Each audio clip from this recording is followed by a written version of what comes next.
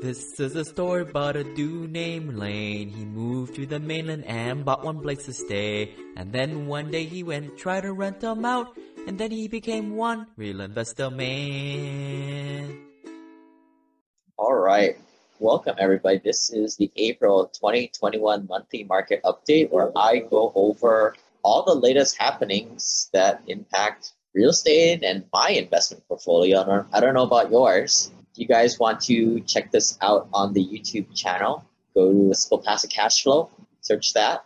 And all the videos of all these past months are found at simplepassivecashflow.com/investor-letter. So let's get going. The Easter egg this month, if you guys want to grab the free giveaway, go to simplepassivecashflow.com/QRP, QRP, Quail Ralph Paul, to get the free book to learn how to avoid UDFI and UBIT tax. You get hit when you start to invest with that type of accounts, your qualified retirement money in leverage investments. And you do want to use leverage, right? We all want it up to a certain point, right, where you get the best returns with cash flow. But yeah, I think if you were listening to our last office deal webinar, it was funny talking with the family office folks. A lot of them don't know what this QRP, solo 401ks, and Roth IRAs. And we were laughing because the ultra high net worth don't do that stuff. So it made me laugh quite a bit. But for a lot of you guys under $4 million net worth, a lot of your equity might be in your retirement accounts. And this may be one way to get it out. But I kind of think for most people, it just makes sense to take it out. But of course, therein lies the strategy. And that's why you listen to the Simple Passive Cash Flow podcast. And check us out. Join the Investor Club, simplepassivecashflow.com/club, and get all the insider secrets, such as, do I need to be using a QRP in the first place? All right. So first thing here, this is a sort of an indicator on TSA checkpoint screenings. So yeah, TSA, the security folks at the airport, this measures a 7-day moving average, and it is definitely coming back up as of March, April, from the low of April 2020. We're about halfway there from the peak of where we used to be prior to 2020 and 2019. So things are coming back slowly. We're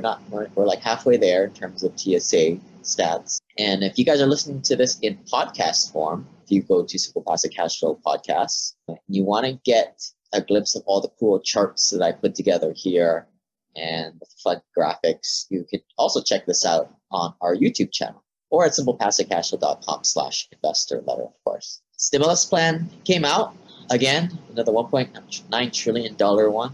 My wife says, I asked her, how many stimulus plans do you think there were? She was like, 3, because I got 3 checks. Really, I think there's 4 or 5 by now. And there's probably going to be, I'm guessing, 2, maybe 3 more to come later this year. Who knows, maybe even next year. But yeah, I think stimulus helps investors, right? It's essentially just running up debt. And the people who are going into deals with good debt are going to be the benefactors in the future.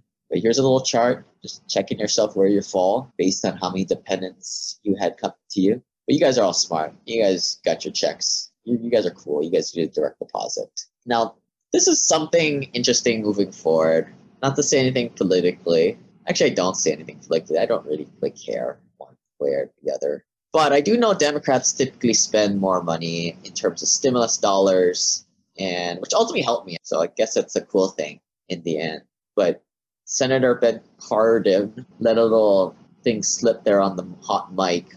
He said that Democrats will most likely, and I quote, most likely use reconciliation on an infrastructure package. And basically what that is, now that the Senate and the House is majority power going to the Democrats, they can use this to bully their bills and stimulus packages through. So it is what it is. They have the edge. Actually, in all, the president's Democrat too. So all 3 branches of government going to the Democrats. And then you ask me, I don't care. Look, guys, spend your time on making money at your job or investing your money, and spend less time on worrying on things you can't control. Figure out where the puck is going, go there. All right, now I'll probably get some hate mail or some trolls on the YouTube channel for that, but it is what it is. Anyway, a lot of folks are thinking that the US GDP is going to go gangbusters. I think we've shown Fannie Mae, Freddie Mac stats. Here is one from the Conference Board where they are showing some upside projections, downside projections, and the base projections. Actually, I like to see the optimistic, pessimistic, and then the baseline in deals just to compare them. But yeah, they're expecting growth expectations to reach 5 to 6% for 2021 due to COVID-19 relief spending and the overall things getting back in movement. If you've been following my journey, I've been selling my initial real property and transitioning into syndication deals lately for a more purely passive investment strategy. One critical part of my portfolio is the American Home Preservation Fund, or what folks in the Hui call AHP for short. George Newberry, once apartment owner, operator, and mentor to me, is now sponsoring the podcast. His private fund, which by the way also accepts non-accredited investors, cuts the middlemen out and allows you to invest directly with him to fight the mortgage crisis in America. Join him by purchasing distressed mortgages while getting a double-digit annual return paid monthly. Find something else better out there? Well, let me know. Feel good knowing that you are helping families stay in their home after buying their underwater note at a huge discount. Invest as low as $100 by going to ahpservicing.com/investors.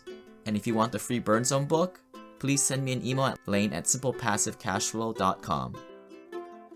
I like to buy stuff. Well, that's a liability.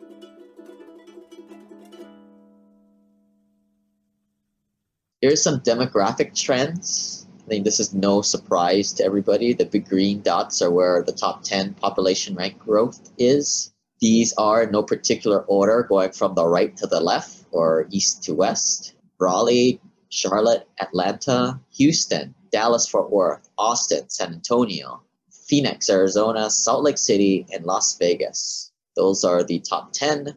The bottom 10 are Los Angeles, Orange County, Milwaukee, Detroit, Pittsburgh, Cleveland, Baltimore, New York City, I believe that's New Haven, and Philadelphia. Bigger pockets, I don't know where these guys get their data from, but they said top cities for rent growth in 2020. Number 1, Houston, Texas, Portland, Oregon, Dallas, Texas, Chicago, Illinois, St. Petersburg, Florida, Phoenix, Arizona, Round Rock, Texas, Oklahoma City, Scottsdale, Arizona, and Killeen, Texas. If you're reading this chart, they're saying Houston rent growth is going to go up 19%. I don't know where they're getting their numbers from, but I'm just throwing out these percentages personally, but I'm just looking at the top 10 and hey, these are good markets is the message that I'm pulling away as an investor. John Burns put out this cool article with 5 new home design stops and starts. So things that are coming in terms of trend, things are going out.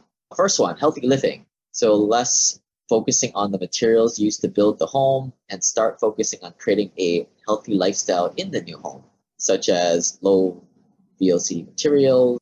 Marketing should emphasize things such as better sleep and easy to clean surfaces throughout the design, rather than those certifications or low block materials. I guess what they're saying is those LEED, platinum, silver. I always thought that stuff was garbage in the first place. It was just like contests of who could pay the most to these guys to give them the best score. Actually, I shouldn't say that, but I guess what they're saying is those certifications are being less important and getting back to the basics of easy to clean surfaces and better sleep. Next thing, rethinking privacy. So are they placing the windows in the right location? And homeowners have a strong preference about their entry design, and most don't want a front porch for unplanned conversations with their neighborhood. I guess that's what a garage is for. You just open the garage, drive in, you close the garage. You don't have to talk to anybody. You never have to get out. Just go to your cubicle at home, go to your cubicle at work, go to your cubicle that drives you around. Number 3, functional tech. Smart tech should make the home run smoothly from behind the scenes. Going away are the touchless tech and the voice assistants. Still have some runway from growth. I don't know about you, but I still don't trust Mrs. S. She always gets it wrong. Mrs. A, I'm learning how to control that one. I'm not going to say it because things will start to go. The largest opportunity for smart homes is tech that identifies maintenance issues before disaster strikes. I think maybe they're talking about those fancy refrigerators that I don't have that tells you when something is going bad or something like that. I know none of the such. I don't have a cool house like that because I rent and I'm happy. Sound and sight. Home offices are historically been in the front of the house, which is exactly where consumers don't want them. They want to put them in the back of the house or upstairs with a window in front of the desk and wall behind the desk for effective video conferencing. Interesting. Yeah, but this makes sense, right? They want to have their office in the back, hidden, I guess. Young families will invest in homes. Despite theoretically having less disposable income, young families want the private spaces, the healthier home, and multifunctional kitchen, and the sanctioning bathrooms that most are also more likely to replace a perfectly functional appliance or fixture if it is out of style. Start focusing on more helping them with their busy lives. This might be the trend, right, for the 5% that can actually afford their own damn house, but 95% of them, or the vast majority, can't afford it and will live in rentals and apartments. So what they can afford is what nice to have, in my opinion. But now I'm starting to sound like an old grumpy man. Moving on to some commercial stuff here. Disney to close 60 stores in North America. So if you guys like to dive in that massive pile of Disney plush toys, I guess you probably can't do that anymore because they don't allow you to touch the merchandise. But they might even be closing your nearby Disney store. So you're going to have to go to Disneyland to get your stuff. Or go to eBay. Refinance loans propel yet another increase in home mortgage lending activity during the fourth quarter of 2020. This from Adam Data Solutions. So what they're saying here is purchases, refinance, and HELOCs are on the uptick as of the last 3 quarters. Now this makes sense, right? People are getting back into the market, more lending action. Another top 10 market from alndata.com. Now this is more apartments. Top 10 markets: Phoenix, Arizona, Tampa, Florida, Dallas, Fort Worth, Houston. Those are your top 4 by a long shot. Now you start to get into Atlanta, Seattle, North Carolina, Fayetteville, Raleigh, North Carolina, Denver, Colorado, Orlando, Florida rounds up top 10. With Phoenix, Tampa, Dallas, Houston, Atlanta, top 5. Joint Center for Housing Studies of Harvard University came up with this cool article, and I'm just taking this one figure that I saw useful, where the rise in young adults living with parents early in the pandemic was mostly reversed after the summer. So what they're saying is the young adults, they obviously moved in with mom and dad starting last year, but then now they're regressing back and back out. And it has it broken down between 18 to 24 years old, which, yeah, a lot more of them went running back to mom and dad, as opposed to the 25 to 29-year-old. This is a great resource, this Joint Center for Housing Studies of Harvard University.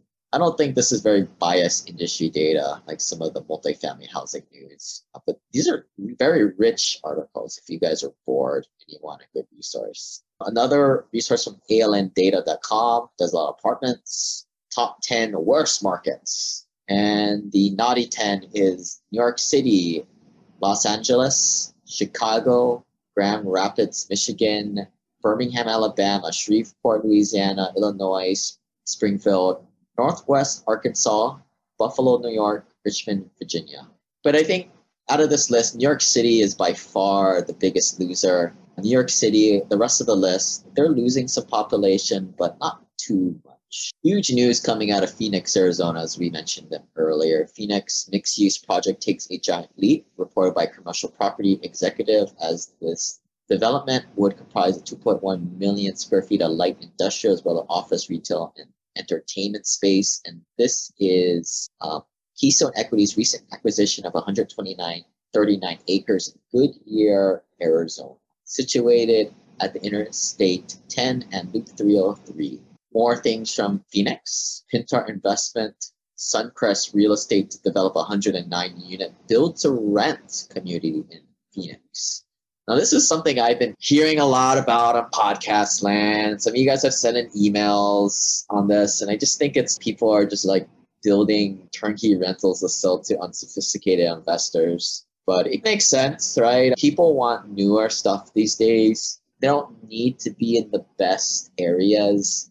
They just want it to be new. And I see the appeal to this. This is why people would rather be in smaller living conditions like a condo, one-bedroom, high-rise apartment where it's new. They have all the cool amenities and it's cheaper as opposed to being in a larger house or traditional housing environment. But People have, there's like this thesis that people want new. So when you give the people to what they want that can't afford it, you have to buy to rent. So the investor buys it and then rents it out. I'm not a big fan of this, but hey, prove me wrong, right, guys? But they're building that in Phoenix because of the population growth. Another chart here, market 5-year rent growth projections over the national average. So this is a 5-year horizon. Phoenix, Arizona, number 1 on the list at 37% rent growth in this 5-year period. Second place, Inland Empire, California, San Bernardino area, 32%. Dallas, Fort Worth, 32% in this 5-year period. Atlanta, Georgia, 31%. And then you go down to Baltimore, Seattle, New York City, Northern New Jersey, Central Valley, California, Orange County, Oakland, San Francisco, why can't I say it? Peninsula. Now, these are all the big rent growth jumps over a long period, right? Not just 6 months or a year, but a 5-year period. These are your long-term trends. And out of this list, a lot of your primary markets, right, which you've come to expect. But out of these, the top 20, top 24 markets that actually will cash flow, let me go through here. The only ones will do it will be Phoenix. I don't think Inland Empire will cash flow, which is too much close to Los Angeles, and it's in the state of California. Who wants to own real estate there where the tenant owns all the power? Dallas, Fort Worth, Atlanta, yeah, I like those markets. But all these other ones, they're all blue states. You're not going to, the rent to value ratios, you're not going to be able to cash flow in a class B or C asset. Indianapolis, number 15 on the list, is on here. That cash flows. Salt Lake, not really, you can't really cash flow there anymore. Tampa Bay, Detroit, you can sort of, but that's getting lower on the list. More news from Tempe, which is essentially Phoenix. Millhouse enters Arizona market with $177 million multifamily development in Tempe, which will feature a 310 studio, 1, 2, and 3 bedroom. So yeah, more development. And also here's another one. Intel expands. What's making all this Phoenix news? Intel expands Arizona footprint with $20 billion investment. 2 new factories will be developed at the company's campus in Chandler, Arizona, which is pretty much Phoenix. Now, John Burns, with their March Madness theme, came up with these fun themed bracketology for their next emerging markets. So in the Southeast Conference, Greenville, South Carolina, Knoxville, Tennessee, South is poised to welcome 82% of the national household growth over the next decade, which is why we like to invest in Alabama and Texas. We're looking at, I don't know as much Knoxville, but yeah, Knoxville, not Memphis, but Knoxville and some of those smaller markets in Tennessee have been looking good. I don't really look at South Carolina. To me, it's just too far, but I hear it's a great market. Western Conference, the Tucson, Arizona, Fort Collins, Colorado are benefiting from the rapid growth and rising prices in Phoenix and Denver. I don't know if you can cash flow in Denver or Fort Collins. That's the problem with that. I'm not saying that they're bad places, but you just can't cash flow there. Bracket busters. Myrtle Beach, South Carolina, and Spokane, Washington are booming for their relative affordability, house prices that are rapidly rising. And then the perennial powerhouses, I guess these are your North Carolinas and your Dukes. Austin, Texas, and Phoenix, Arizona, both markets merit mentions as university cities as a clear destination for new home buyers, particularly out of California. Do you guys go on YouTube and inundate with these videos of people saying why they're getting the heck out of California? It's hot stuff these days.